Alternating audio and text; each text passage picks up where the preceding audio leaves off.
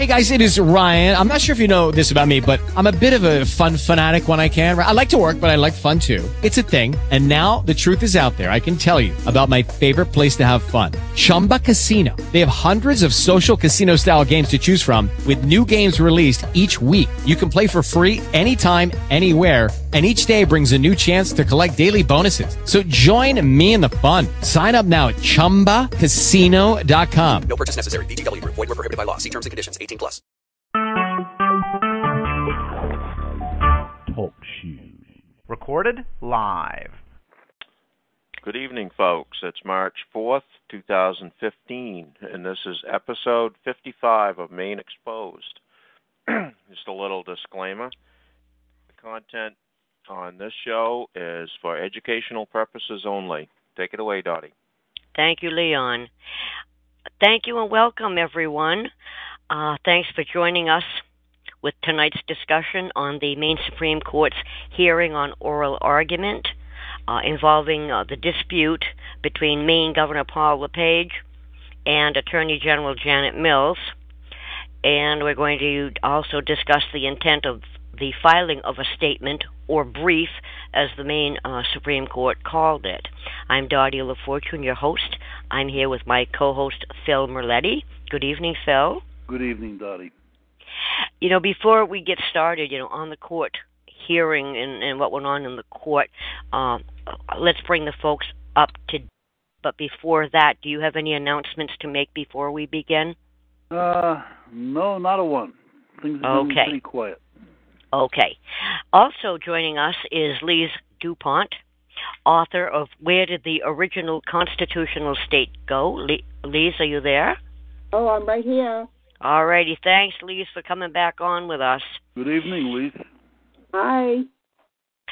Okay, let me just say before we get started that we talked about this case on February 4th, and it was episode 51. I'll put a link up in the chat for you guys out there if you want to go back to it. And I'll put a link up to the documents. Just to bring you up to date before we get into the court hearing on the oral argument, a motion for leave to participate in the oral argument was filed, and that's in the documents. I think you've read that.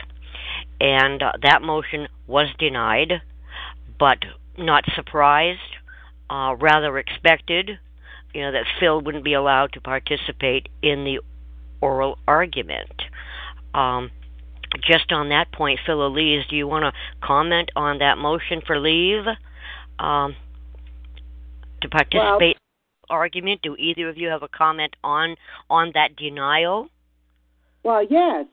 Do you think for 1 second that the justices are going to allow non-bar members to go there and start talking regarding our briefs, especially what we raised? Of course not. They're not going to risk that.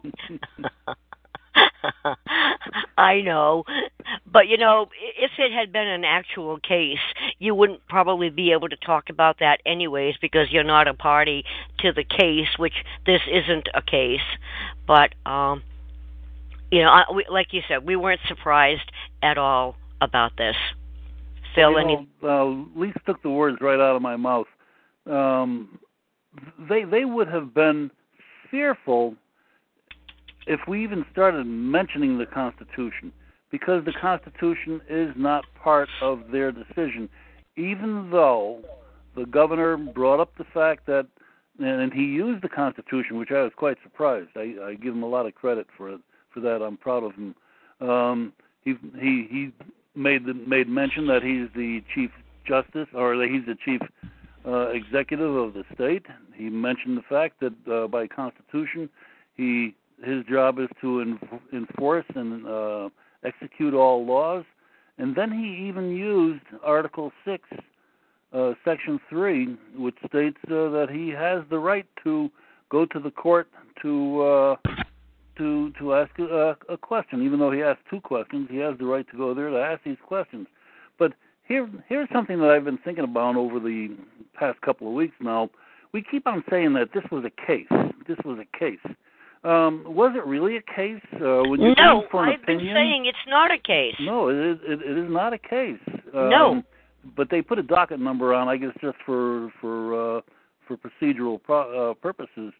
But they turned it into a case. Absolutely. When you look at a lot of the information that was sent in there, they're talking about amicus briefs and following procedure and all that. That wasn't even needed. All they needed to do was to bring in the information and at the oral argument to add anything or clarify anything, and then to make a decision. How That's hard right. is it to make a decision? The two questions that LePage asked were extremely childish to begin with, extremely easy to answer, and to date, as far as I know, they're still not answered. Do you know if they were answered? No, they're not answered. I guess they can take, as long as they want, 3 months if they want. I mean, why? It's not a murder case. It's a decision of you hurt me, I hurt you. No, this whole thing, was just a fiasco as far as I'm concerned. But they turned it into something that it's not. No. And because it's advisory.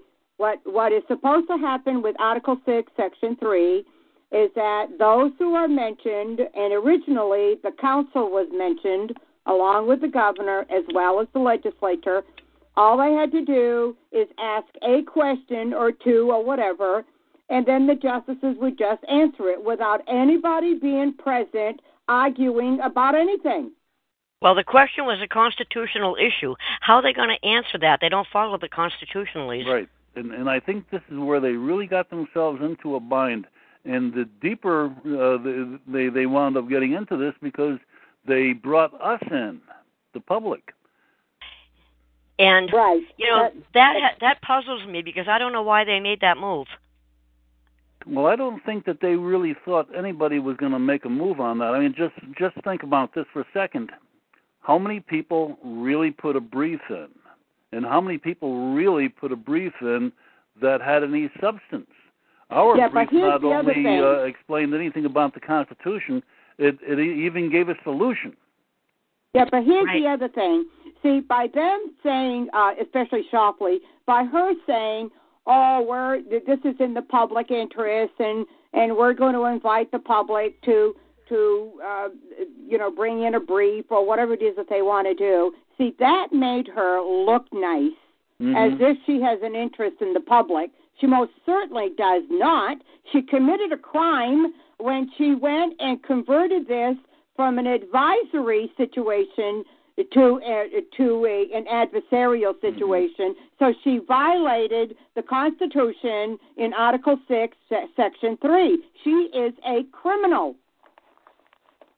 Let me just read her order that she put out denying, the motion for leave to participate, which we expected. It's not a surprise, and we're not shocked by it, and it's not because of process procedures. They wouldn't have had us in there anyways.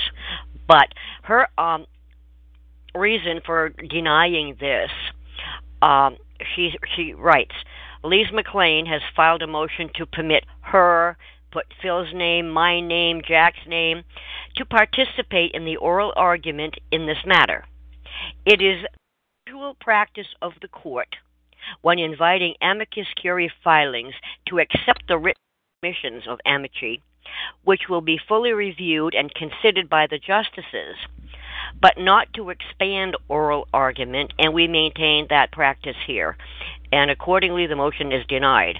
But, they maintain that practice. They have a practice, but it doesn't follow their procedures either. But that was her order. Now, I want to just note that we filed a motion. I want to get here. A clarification on the order, just to have it on the record. And Lise filed this for the record. The motion filed on February 24th by, Phil, Lise, me, Jack, whatever, was not intended for all parties to participate in the oral argument. only one person would have participated, Phil Merletti.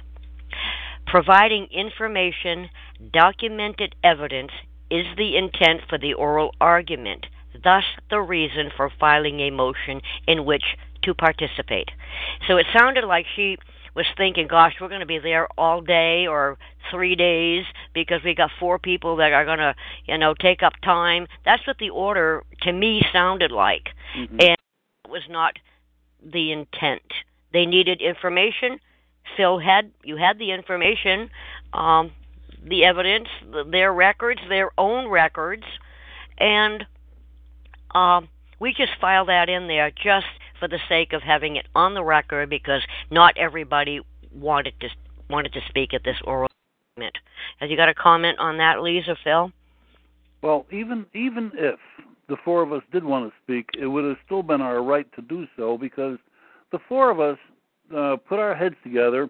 We took information. We patchworked the whole thing from beginning to end. We kind of did it really quick, and with the weather coming as it did, we put everything together. So the 4 of us put this brief together. So the 4 of us should have had a say too, a say one way or another, whether it was just going to be me or the 4 of us. And if they thought this was going to turn into something lengthy, who cares? Their main goal was to get information to be able to answer the 2 questions that the governor gave to them. So it doesn't matter about time. Who says that a court should take 1 hour or 100 hours? Well, usually when somebody files, a friend of the court brief like this, I don't believe that they speak at oral argument. They put something in for one side or the other, support them.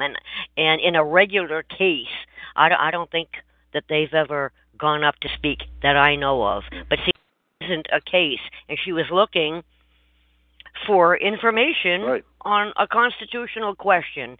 So, nothing was followed in that court according to the order that they put out, having the appearance of something that it wasn't. Mm-hmm. Well, before we put in the motion for us to be heard, I spoke with the clerk, and I thought it quite odd that they wouldn't want to seek any information and as much information as possible. And when the clerk said that we wouldn't be able to speak, I said to him, it doesn't make sense to me that no one has discussed the Constitution or any solutions that could be obtained from the Constitution. And I would think that anyone sitting there would want as much information as possible. Absolutely. Using the Constitution. Absolutely. So that's when he said, well, why don't you put in a motion? And that's exactly what we did, because we were the only ones that were defending the Constitution and giving information and solutions from the Constitution. Right. And Lise, the 1855 amendment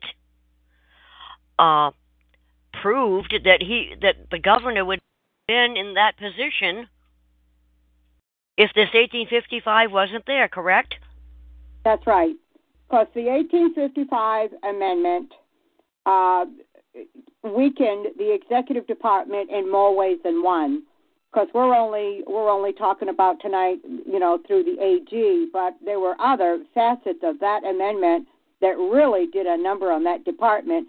And if it wasn't for that amendment, LePage wouldn't be in hot water today. Right. All right.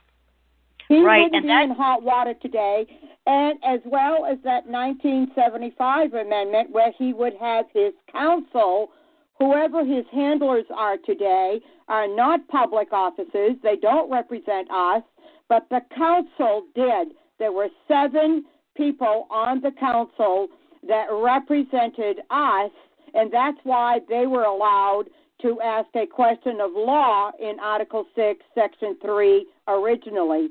And that 1975 amendment, again, weakened the executive department. I mean, if you want to really think about it, the executive department is absolutely worthless today. It doesn't have much power. Well, you know, by putting in the 1855 and the 1975 documents, that was evidence that was attached to the motion. Just in the event that this question that there no evidence was entered, those were the main things that concerned that hearing that was held that day. Is that right? That's right. But you see, how much are you willing to bet, or anybody else, whether the justices are going to address what we put in? Do you think that they want to touch this? This is a hot potato. Very much so. Well, Lise, you know, there was an intended goal here when we filed that motion, and the goal was achieved. That's right. And I knew right from the get-go that we had no authority. I mentioned it several times. We had no authority to file in a brief and a reply brief and a motion and all that stuff. If you go read Article 6, Section 3, it says nothing about the people. But when you mentioned it to me, the first thing that I thought of, because she invited the public, That's right. did, and I figured if we could get the public, some of the public, to read this, what we filed in, as well as the media, then our goal was accomplished, even though they were not, I knew from the get-go they wouldn't let us do participate in oral arguments. We're not part of them. We're not bar members. I knew they wouldn't do it. But I know. The overall goal was to educate the public. I think maybe some people went in and read it. I think so, Lise, because some media people have talked about it. The two political and strategists. I know that some members of the media read it, and whether they understood it or not, I don't know, but they had our address on there, and I think our phone numbers, if somebody could have called one of us or all of us to explain what this thing is. But nobody called me. Right, and you know, no legislators contacted you, Phil, or did anybody contact you about this? Absolutely not. You know, I want to get I want to get back to Article 6, Section 3. Even though it doesn't say that, let me back up and kind of touch on what Lisa's saying here. Article 3 is very clear. It says that the governor may ask an important question of law, and that the Senate and the House of Representatives may do this. But it really doesn't say where the Judicial Department can go to get information to answer these questions.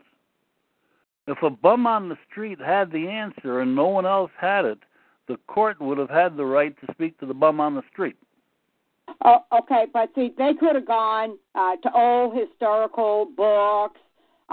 Read some. I love reading some of the old court cases, and a lot of them will cite old historical books, and name some figure that has come up with some idea and whatever. Others will name past court cases. They'll use constitutional law, maybe some statutory law, and I don't know about asking the people, but see, she invited the public, so that's why we put our briefs in there and reply brief and motion. But that's where they usually go, is to go find out an answer to a question or whatever was posed to them, whether it's one question or two questions or whatever it is. Do you know if any of the reporters that you may have talked to, Phil, did they make any comment about the oral arguments? Did they ask the court, about the oral arguments, or? I spoke to a journalist from the Portland Press Herald twice, and never did I get a call back after I spoke to him, and I made ourselves available to be able to give this information. And he says, you guys have the answers, you guys understand the information, but do you think he would call us up to be able to get this information to write about? I don't think that they're given that permission to cover this subject in depth. Probably not, but there was a reporter in court, Scott Dolan, right, Phil? Leon, because you were there. Was it Scott Dolan that you spoke? Yeah, you hear me? Yes, Yep. he was. So he was in court. There were, I don't know, was it 1 or 2 camera people there from the media, as far as I know, 2 anyways. So they're listening. They were there. It's just to have them report on that. So, like I said, some of us were in court. Okay, but let's get back to what Phil just said, because it's important what he said. You see, why aren't they contacting us for more information, for clarification? Because they're controlled. Of what we put in. Why didn't somebody call up and they could have done a real nice, they could have even done a series on this, cut it up into maybe 2 or 3 or 4 little stories, because a lot of people don't want to read long stories, and really educated the public, probably sold some newspapers, and educated the public on the significance of why LePage is in trouble today based on the 1855 amendment as well as the 1975 amendment. Why didn't they do that? What are they afraid of? That's journalism. That they shouldn't do that. That's journalism today. They're controlled. Everybody knows that. It's high time they know that we know that they know that we know. But see, they could have ran with this. They could have really run with this, because what LePage asked, in my opinion, was dumb questions. What Janet Mills put in was absolute crap. She used, and that was good, Dottie, that you sent me that 1904. I forgot what it was. Something to do with Massachusetts. You know, who cares what goes on in Massachusetts? We want to know what's going on here in Maine. Mm-hmm. Somebody asked. Somebody could have ran with what we put in there, because I'm telling you, it was really a hot potato. Nobody wanted to touch it. Well, you know what? I've noticed, Phil Harriman and Ethan Strimling, they're political strategists, but they don't understand any of this either. But everybody, how things work. But they were on a Sunday program called Political Brew, and they brought up some of this in their conversation. LePage, the governor, is using, things that are repugnant to the Constitution. That's a new word. I didn't hear him say that in his first term. He's writing words with the word repugnant. They're learning something somewhere. Somebody I introduced that word to him, by the way. Okay, well, now he's using it. Yep. Now he understands what it means. Yep. Leon, was Mario Moretto there at the court?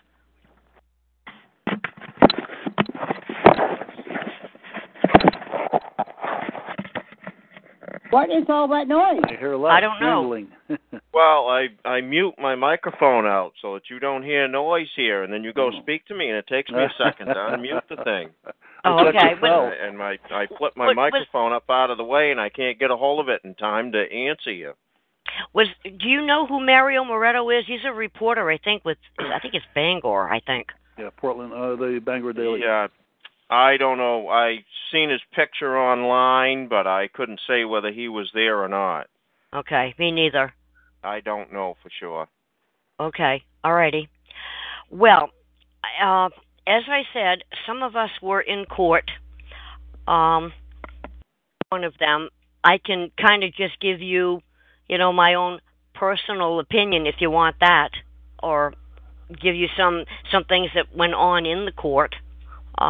Well, before we do that, Dottie, let's just get back to one more thing. And Lee said that this discussion of the court could have been really followed and reported with maybe 3 more different articles.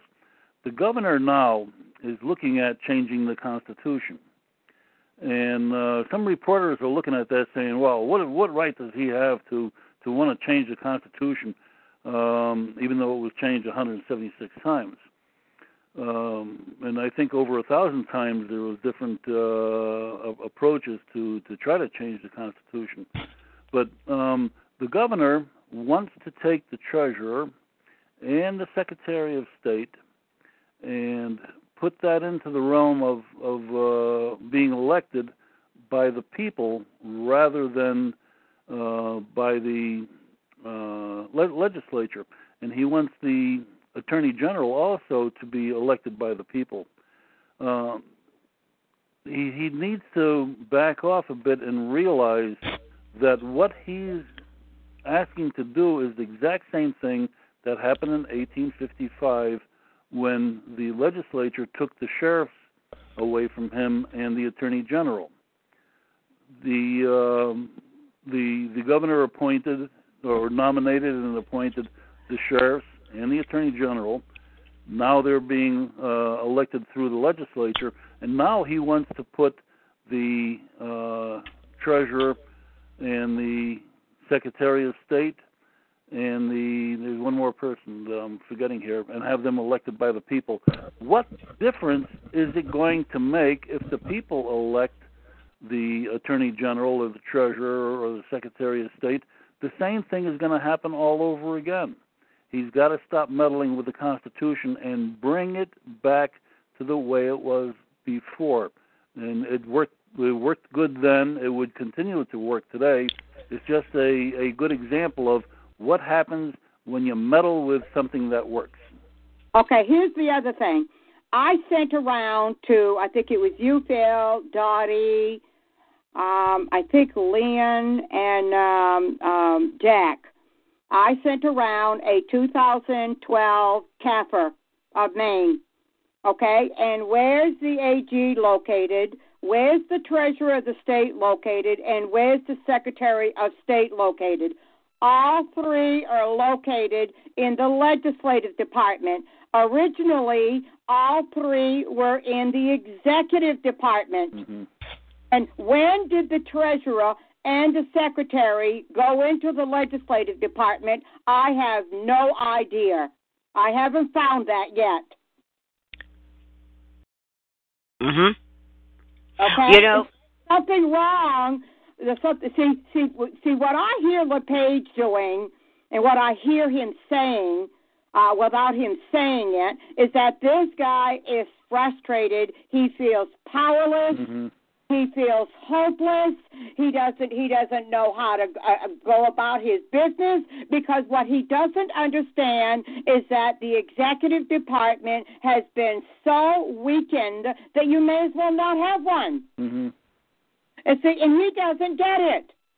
And he doesn't realize that the people that are around him haven't studied the Constitution either. They're not even constitutional officials as they were supposed to have been before 1976. Okay, the 1855 amendment happened 160 years ago. 160 years where the executive department has been weakened in more than one area. The sheriff was taken out of his control. The AG was taken out of his control. The judge of probate was taken out of his control. The registrar of probate, the police and municipal court, judges of municipal courts were taken out of his control. I mean, what they basically did is hit him over the head. Mm-hmm. And then they go in 1975. They really smash him over the head. No wonder the poor guy is frustrated. But if he could only listen to some of us out here who did the research, who do understand what happened and why he's so frustrated, but what access do we have of him? Right now, zero.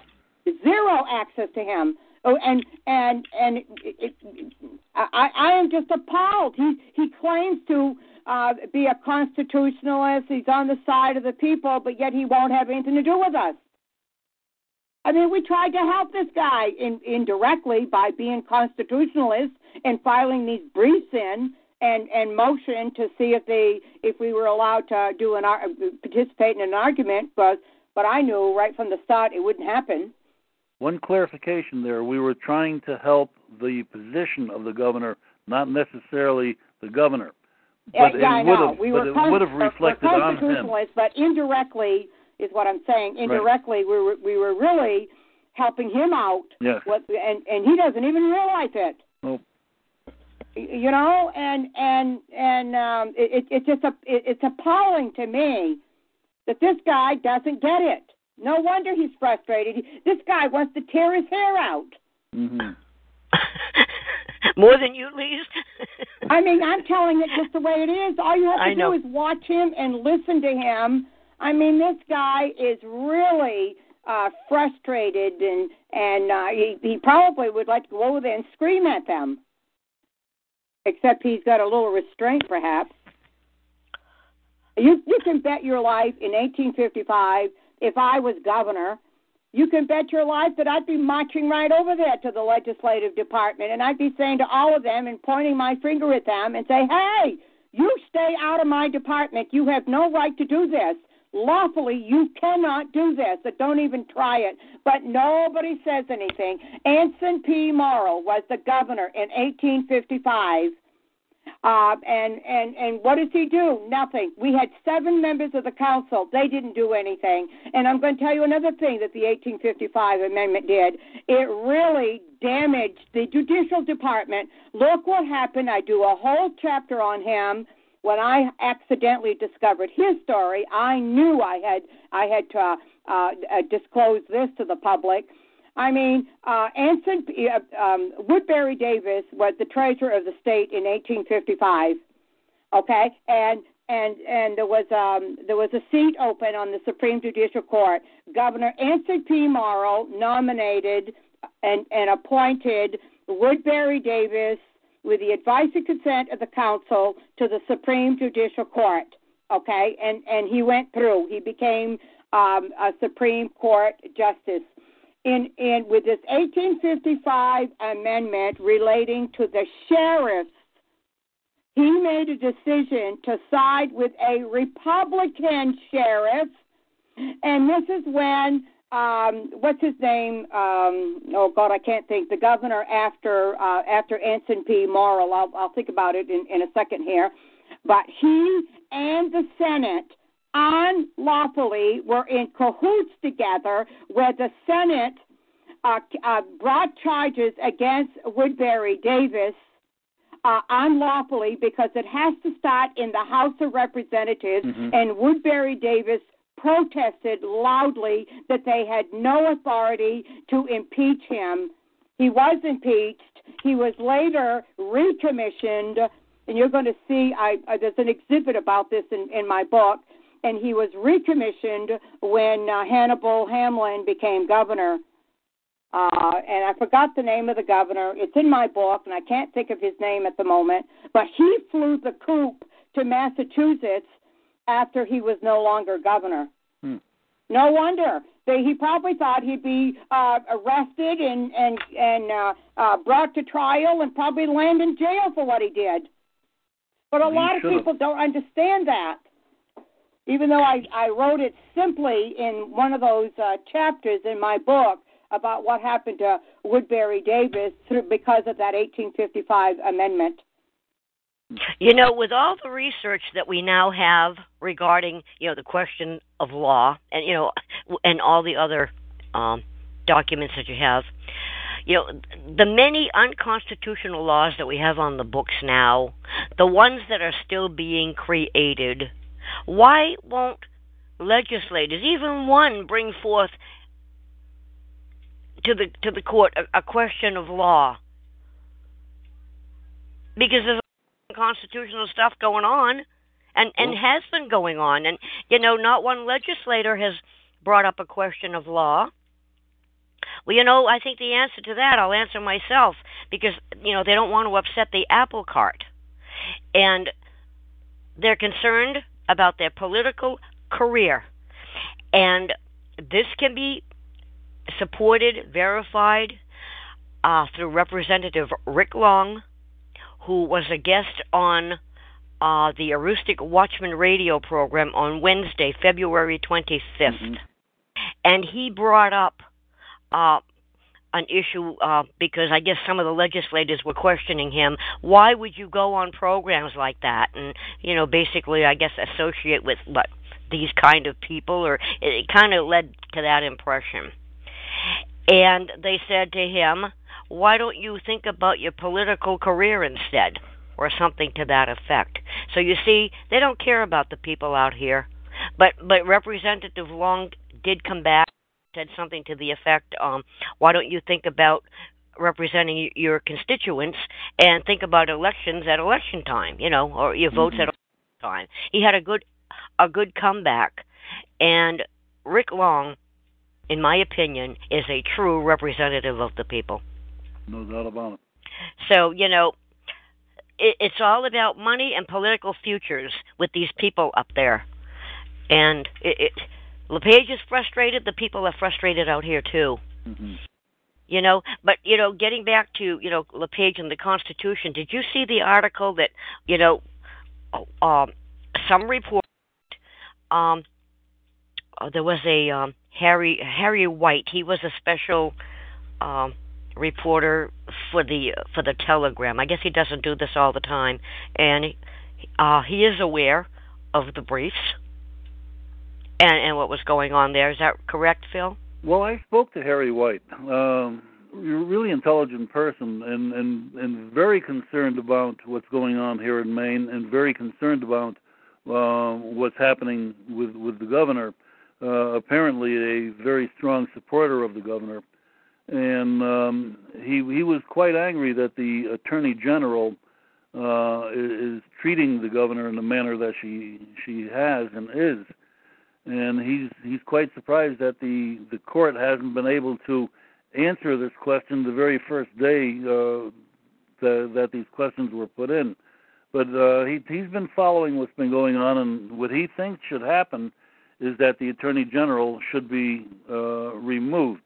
Now, when you go right back to the Constitution again, you just can't remove these people unless they want to resign on their own. If you give them enough pressure, or if you could really prove to them that they should man up, and I hate to use that word, but in her case, she should woman up and quit. But go ahead. Did you see the article, Why LePage Faces Daunting History in Amending Maine's Constitution? Right, and that's what I was saying a few minutes ago, is that, he wants to change a lot of these positions and put them out to the public to elect. But what is that going to do to change the problems that exist now? They're going to continue existing. That's right. Okay, but here's the other problem. All three, the AG, the Treasurer, and the Secretary of State, all are in the legislature. Do you think for 1 second that the legislature is going to give up their power over them? Oh, of course not. We would never be able to get, if the people tried to do it even by referendum, that wouldn't work. That's right. Okay, the other thing, when I talked about Woodbury Davis, it was Governor Samuel Wells that was in cahoots with the Senate to impeach Woodbury Davis, and you're going to see all that in Chapter 10 of my book, and there's also an exhibit of his case, his impeachment case, as an exhibit.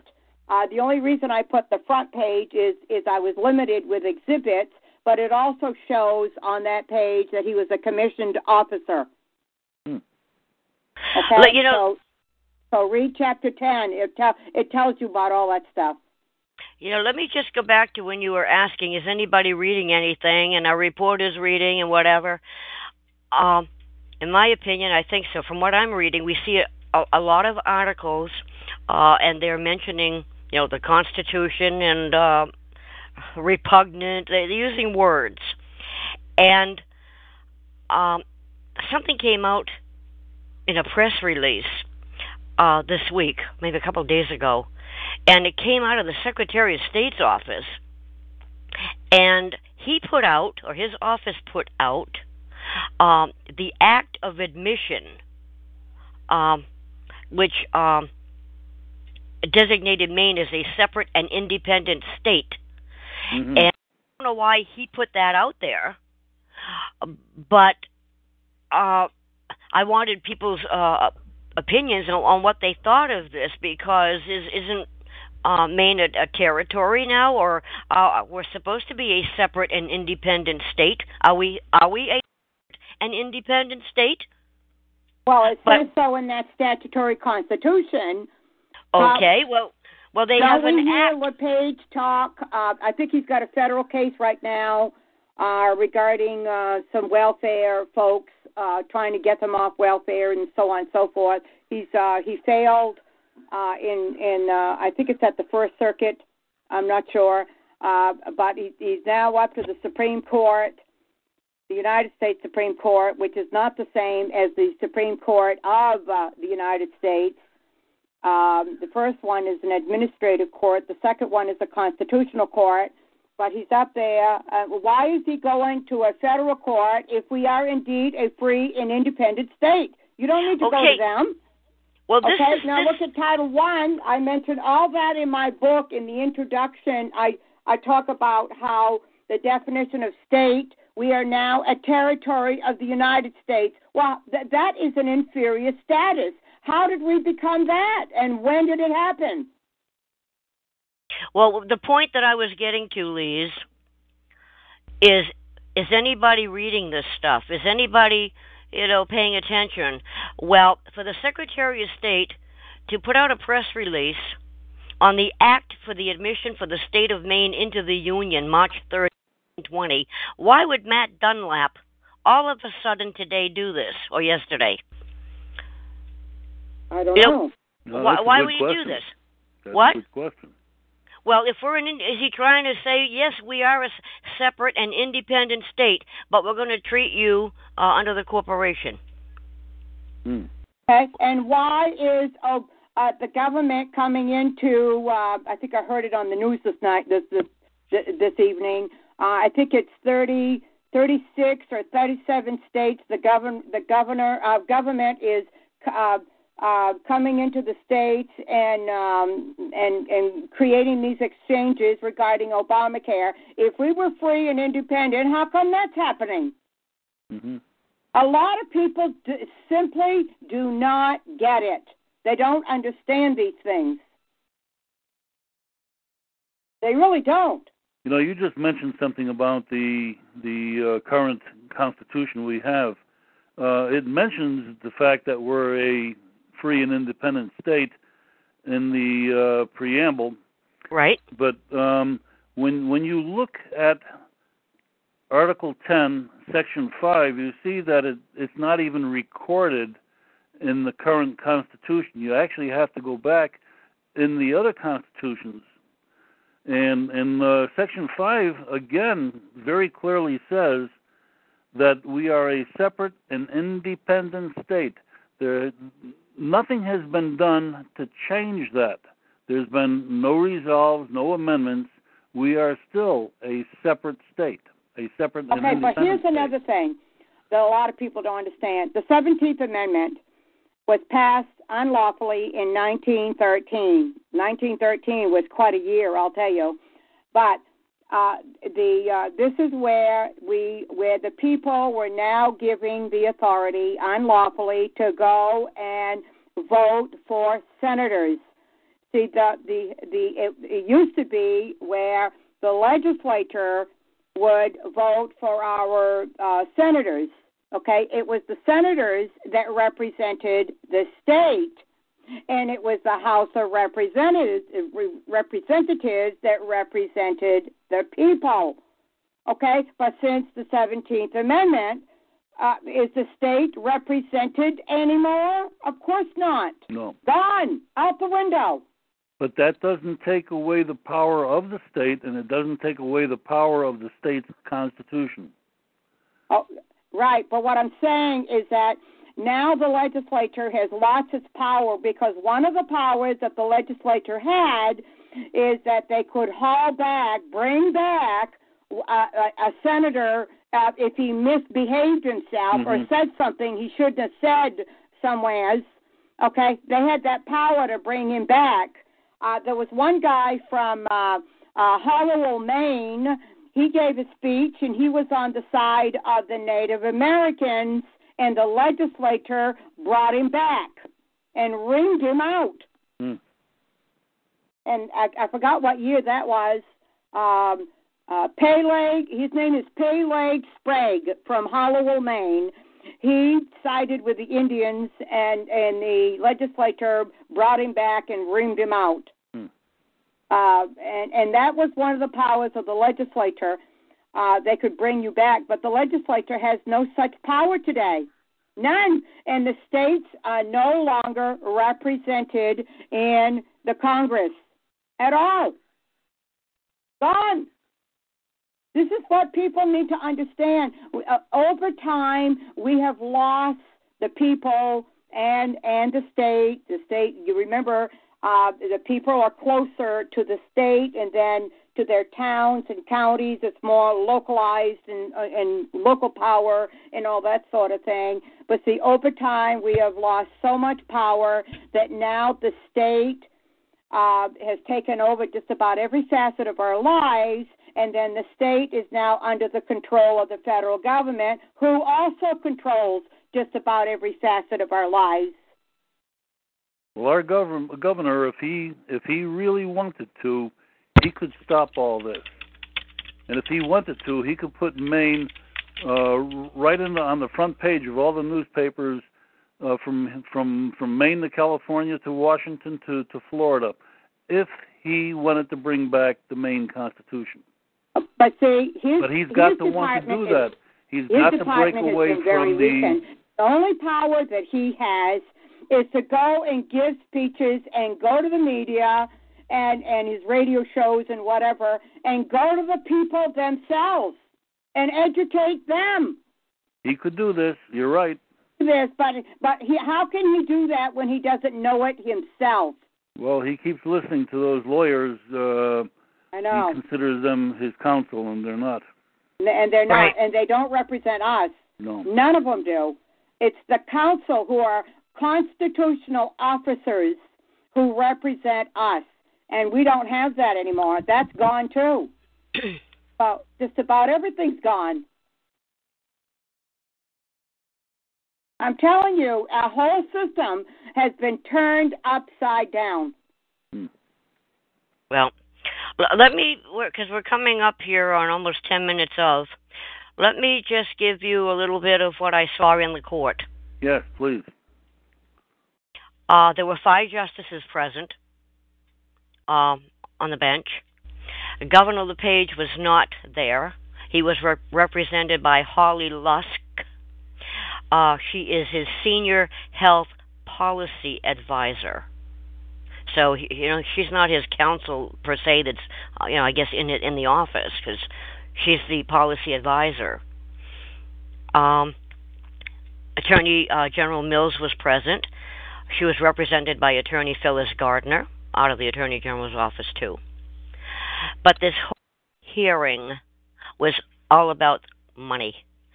And my personal opinion, I was not very impressed with this hearing. This was not a typical case. It was just a question of law issue. It should have just been Governor LePage's issue on his question of law. They spent some time on Title V, Section 191. That's the statutory, duties of the AG. And yeah, but it's also a department of the Attorney General. Where in the Constitution does it say anything about a department of the Attorney General? It doesn't exist. That's only statutory. Well, I'm just telling you that they spent time on Title V, Section 191, and what was the intent of the legislators, with this Title V, 191. Right, and I'm saying that what they argued in Title V, which is just administrative, by the way, and Section 191, that it's only statutory. I mean, it's absolutely are repugnant to the Constitution. Well, this is why I'm saying this whole hearing, was really off the wall, nothing impressive. But Attorney Gardner, attorney for Janet Mills, told the justices, we don't know why we're here because the statute has worked so far. And the governor's attorney, Lusk, disagreed, but she brought the argument back to the matter of money. So you see, this whole thing was just about money. And one of the comments that Chief Softly made, really stuck with me, and I took my notes. And she said to both parties, money talks. Money controls litigation. And I was surprised that she said that publicly, but because this supports all of the voices out here who are screaming for justice and not getting it. Softly admitted it's all about money, and that was very revealing. That was the best part of the whole hearing for me, because she did reveal that, because nothing else had anything to do with the Constitution. Well, it had nothing to do with either of the two questions either. That's what I'm saying. Nothing impressive about it. And then, let's see, the court adjourned after approximately 32 minutes, and they didn't indicate whether they will take up the case or decline. Then again, this is not a typical case. That's when you go before them to say, here's my argument to hear my case. In this case, he just needed an answer. Is this constitutional or not? And that was it. So, personally, I'm glad that I saw what went on. I was there to witness it with my eyes instead of somebody telling me this or that. I can see it for myself. But what I would like to mention, after the hearing, I did get to speak with Governor LePage's counsel, this Attorney Lusk, for a few minutes, and about an issue that hopefully the governor would, listen to the people, this type of thing, and invite people in. And she's a very educated young person, she's very professional. Then I want to bring this up because I think this is important to see the demeanor of our Attorney General. And she was inside the bar. The bar, people, is that the gate that goes around, right. In front of the judge's bench that you can't go into the well of the court. You're on the outside. So she was inside, and I was waiting because I was hoping to be able to just introduce myself to her because I had contacted her. I had contacted her office about criminal activity and stuff, and I wanted her to know who I was, which, by the way, Attorney Lusk knew who I was when I introduced myself because she mentioned, you're on the brief. I said, I am, so, she paid attention to that. So Mills had to know I was on the brief, too, but I wanted to introduce myself to her since I never had the chance. So I waited for her to come out from behind the bar. And if you can picture this, you've got the bar, and not too many feet, 3 feet or 3 to 4 feet, and then you got benches or chairs where the people in the court watch the cases on the side there. So she had to go by me, and we were close enough. When she came out of the bar, I addressed her, Attorney Mills, could I speak with you for a minute? She ignored me. She passed right by me. As she was passing, I asked her again, could I speak with you? And she ignored me. She went to the end of the benches there, the chairs, and some woman was there to help her with her coat on, but she couldn't get out of there fast enough. So it was only like a few feet away, and I just walked a few feet, and I said, Attorney Mills, I just wanted to introduce myself, and I told her who I was, and I wanted to know if I could have a minute with her because I had contacted the office, and she's ignoring me all this time, and then she yells out, I don't have time for this, I've got to get back to Augusta, and she's trying to get into her coat, all the while ignoring me. And I just wanted a minute or two with her. And she was in such a rush that when she turned to leave, there was a handicapped person standing there. She bumped the person, and luckily this person was able to hold herself up with her cane. And she's lucky she didn't fall over. Wow. And Attorney Mills just, no, I'm sorry, no excuse me. She just hurried up, couldn't get out of that court fast enough, and was yelling, thanks for coming, and she walked out the door, and that was it. I've never met anyone who was more rude than her. And for her to be in that high of a position, to have that kind of a demeanor, she could have taken 1 minute, even 2 minutes. Mm-hmm. Yeah. You know, and she couldn't even do that. No, she nearly knocked somebody over in her rush to get out of there. And she's lucky this person didn't fall, because she would have had more of a problem than Paul LePage. So that was, the day in court. Nothing exciting to talk about, but I hope that LePage will read the brief. I hope that Attorney Lusk will mention to him that I did talk to her. And let's see, where it goes. I hope that the governor changes his mind, talks to the people who know what they're talking about. And Phil and Lise, let's see, where that goes from there. We'll see what they say for a decision, but I want to know what Governor LePage is going to do regarding the will of the people. Mm-hmm. I'll bet you any money they're not even going to address what we wrote. I'm going to say I doubt it too. Yes. I'm going to say I doubt it. I don't, because I mean they would have to declare the 1855 and the 1955 amendments null and void on its face. Mm-hmm. And do you think they want to do that? Mm-hmm. Absolutely not. Never whether they want to do that. Somebody put down True Justice. Thank you for putting the link up to the hearing. I was going to do that. That saved me from doing that. And I thought it went directly to the issues that have occurred due to the structures being flawed. Yeah, it went directly to the issues. It was about the money and whether he needs to ask, for more money. And, the judges did do a good job on the bench, but it was all off constitutional topic. Mm-hmm. Right. They were very polite on the bench and talked like they really, knew what they were talking about and impressed the people who don't really know how the courts work. Anybody that was in there that, maybe first time watching, that's how the court works. It's, the decorum was great and professional, but the whole issue is the issue. Well, the whole issue is that she should not have converted it into an adversarial situation. Mm-hmm. She violated the Constitution when she did that. So, therefore, she is a criminal.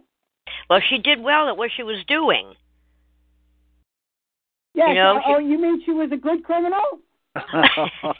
you know what I mean. I mean, she came across, very nice to the public and kind and concerned and all that. We're all supposed to be overjoyed and smile, and we're going to be happy. Wow. Anyways, that's basically, in my view, what went on with the court. Leon, you were there. Have you got anything that you want to add to this? Oh, I don't know. I found it interesting to speak to Scott Dolan there. And what did you talk about? Pretty good guy. And did you talk about the issue that was going on, or other things? Oh, probably a little bit of everything. Okay. Did he seem pretty positive with the briefs? I mean, he saw the briefs. He's talked to Phil. Yeah, he said he'd spoken to Phil, and he did have a copy of the brief. He didn't say an awful lot about it, but... Did you question him about the brief? No, we didn't get into it too much. I didn't know how much time he was going to spend standing there talking because he said he had to get back to start writing up his article. So. Well, at that time too, I did talk with Scott, and I gave him a copy of the definition of nunc pro tunc out of Black's Law First Edition, and explained how what is now could be brought back to as in the beginning as if it was then as now, and he took a copy of that, and the 1855, couldn't that be couldn't they use a nunc pro tunc with that? Go back to the beginning, then as now. Yeah, but see, what's interesting is that he had all this. What did he do with it? I haven't seen any articles. Phil, have you yet? Nope, nothing. Okay, so see, that's the significance of all this.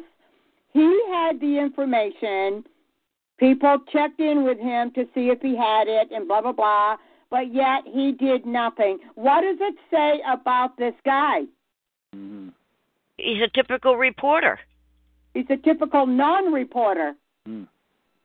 He didn't report on any of that. He could have had what I call a series of 3 or 4 little stories, maybe 200, 300, 400 words.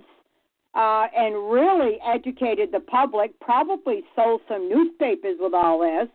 But did they go there? And I believe that he probably couldn't because the editor or somebody at the newspaper wouldn't allow him to do it. I was just going to say that. These journalists too much are of totally controlled. That's right. That's right. Right. It was too much of a hot potato, and they chose not to go there. Mm-hmm. Well, I'm curious to see how this whole thing is going to turn out, and I think it's going to be very bland. It's going to be pablum. This issue is not going to be taken care of in the manner that they're going to come up with, and it's going to be very, very pablum. Now, the governor wants to put the attorney general up to be elected by the people. What's going to change? So the people vote in a adversarial attorney general who's going to argue with the governor. The same thing's going to happen. The governor is going to come before the Supreme Court with their questions, and the same thing's going to go on over and over again. There's only one way to handle it. Attempt that in the first place. Oh yes. He has no authority to do any such thing.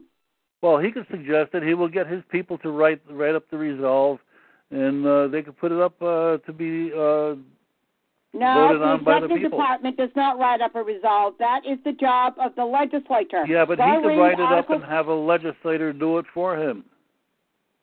Well, go read Article 10, Section 4 of the original Constitution. Resolutions start in the legislature, not from the executive department. Who does he think he is to do this? He can't do this.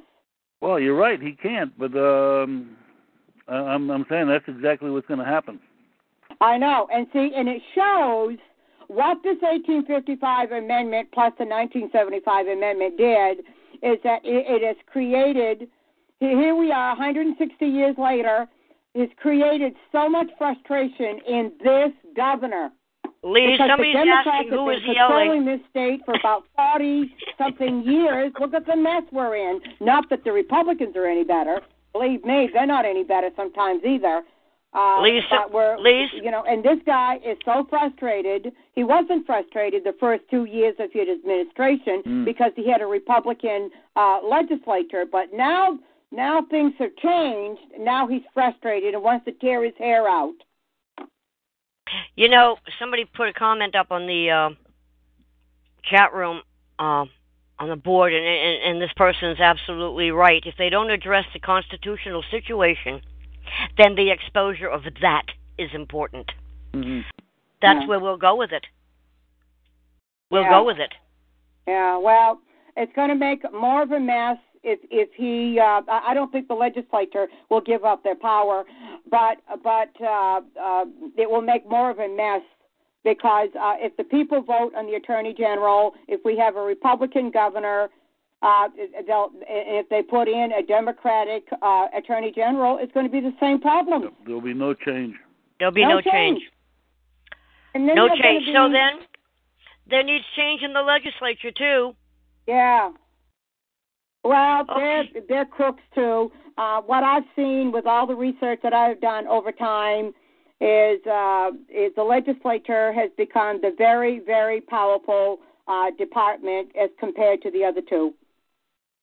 Well, it does sound, according to Representative Ricky Long, that How long is he gonna take this? I mean, before he decides that things aren't going to be working out for him.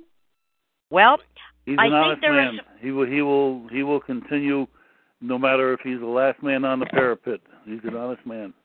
He appears to be, and I think that he's a true rep. And I do believe that he's got, others that are on the same page with him up there. It's better than we had, a few years ago. Mm-hmm. At least this person came out on the Aroostook Watchman radio program and told things the way they were. I'm surprised at what he said. I put the link up there for you people to go and listen to that broadcast. It's only about an hour long. And listen to Rick Long, and I say support this man. And he is one to, maybe get a hold of. Phil, have you talked with him? Oh, yes. Yep, well, he's a good boy. We were both on that morning. I had come on quite late, and probably I heard. Yeah, I probably took up the last 20 minutes of it. I heard, and your questions were very good, and it was. I could hear your frustration too, mm-hmm. But Rick did give some good answers. Yes, he did. He seems like he's on the people's page. Well, we'll see where this goes, folks, and we'll keep you posted on what we find out. How long is it going to take for them to make their decision, the justices? I don't know. I heard on the news because they didn't say, on the bench, just on the news that it could be, in a few days or it could be 3 months. So they work. It's ridiculous to have that amount of time for a yes or a no answer. I mean, it's just yes or no. And the sad thing here is, and the governor mentioned it more than once, he's got 2 cases that are pending right now, and they need to be acted on immediately. As a matter of fact, they were supposed to be acted on last month, but because this issue came up, these court cases are not being heard, and he's asking the court to kind of put a rush on this so that he can get some lawyers and get the money for those lawyers. And if they drag this out, they're just dragging these court cases out. Well, Attorney Lusk did say that the governor was going to go forward. Yeah, so he should. He probably won't even wait for a decision. He's going to just move and do what he has to do and then figure out the mess afterwards. Why shouldn't he? And if anybody complains about it, we gave him the solution. If the Attorney General complains, he can impeach her. She's not doing her job. Well, she's very rude on top of that. But I think it runs in the family because Peter Mills, her brother, former senator, has the same disposition. He will walk away from you with his insults. Anyways, I'll leave it at that. So, folks, we'll keep you posted, and I hope that you keep an eye on this. If you've got any information on what you might hear that's coming up or has happened, or we could use a little bit of help out there too. Or come on, the call with a question or a comment or something to try to help out this whole situation here, so that we all, will win here in the end, hopefully. So, with that, Leon wrote something. Janet doesn't like to be confronted. She ran away from Tim and I. Oh, well, she does. And that's, the legislators do it. I mean, even the governor's doing it now, too. So I hope he changes his mind, though, Leon, hopefully. So, okay, Phil, any wrap-up? Well, all I can say is the chickens have come home to roost. until we and the rest of the people in this state and the good legislators realize you can't put the fox in the chicken coop. That's right. And this is basically what they've done. Had they not meddled, and I'm not saying this current legislative session, but had the legislators not put their 2 cents into changing the Constitution, more than 2 cents, but had they not changed the Constitution, we would not be in this pickle today. We would have a Supreme Court, we would have a county court, we would have a proper attorney general, we would have proper county attorneys, we would have proper sheriffs elected or nominated by the governor, and the attorney general would have been appointed and not nominated and appointed by the governor.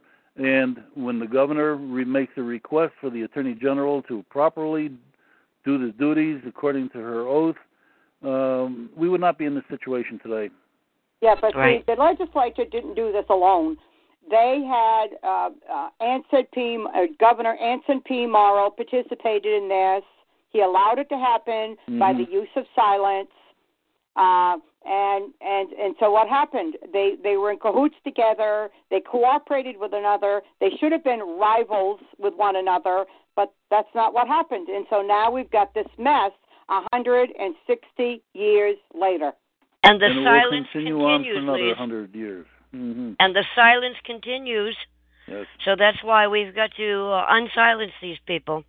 See, when they're public officers, they have a duty to the people. And Governor Anson P. Morrow, with his council, they should have been screaming and yelling and going over to the legislative department and pointing their fingers at them and saying, you stay out of my department. And if that didn't work, they could have asked a question of law under Article 6, Section 3, because the council and the governor had that right. But did they do that? No. They just allowed their department to be so weakened. Now, what was behind all that? That's why would $1 million question. Department to be weakened? Yep. Now, in more ways than one. And then it went in effect. It had a ripple effect where it affected one of the justices on the Supreme Judicial Court where he was unlawfully impeached. Go ahead, Phil. Why isn't the governor today pounding his fist on the table saying, we would not be in this mess today. I want the Constitution back to a working Constitution, something that could work for the people of the state of Maine, something that could work for the courts here in Maine. Why isn't he pounding his fist on the tables today? Because he doesn't know any better. That's right. And why isn't he contacting us and saying, hey, I had a chance the other day to read your brief and your reply brief. Could you tell me a little bit more about this? It sounds like the Attorney General is supposed to work for me, but for some reason she's not anymore. How come? Please explain. But does he pick up the phone? Does he send us a letter? Does he send us an email or whatever? No. How come? That's well, somebody's stopping him, and somebody put 100 Years of Law and Justice up on the board, and you know what? That's the problem. Yep. And we should do, a program on that, yes. The 100 years. Oh, we sure should. All right, next week? Next week? Well, that's a little bit of preparation there, but yeah, okay, let's do it. All righty. Yeah, that will be some fun. Well, that's your problem right there. Yep, that's okay. It. Okay, folks, guys, have a good night. Thank you for joining us. Lise, thank you. Phil, thank you. Leon, also. And we will see you next week. Good night, people. Yeah, good night. Good night.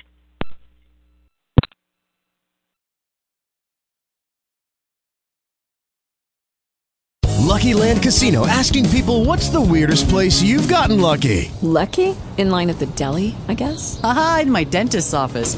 More than once, actually. Do I have to say? Yes, you do. In the car before my kids' PTA meeting. Really? Yes. Excuse me, what's the weirdest place you've gotten lucky? I never win and tell. Well, there you have it. You can get lucky anywhere, playing at LuckyLandSlots.com. Play for free right now. Are you feeling lucky? No purchase necessary. Void where prohibited by law. 18+. Terms and conditions apply. See website for details.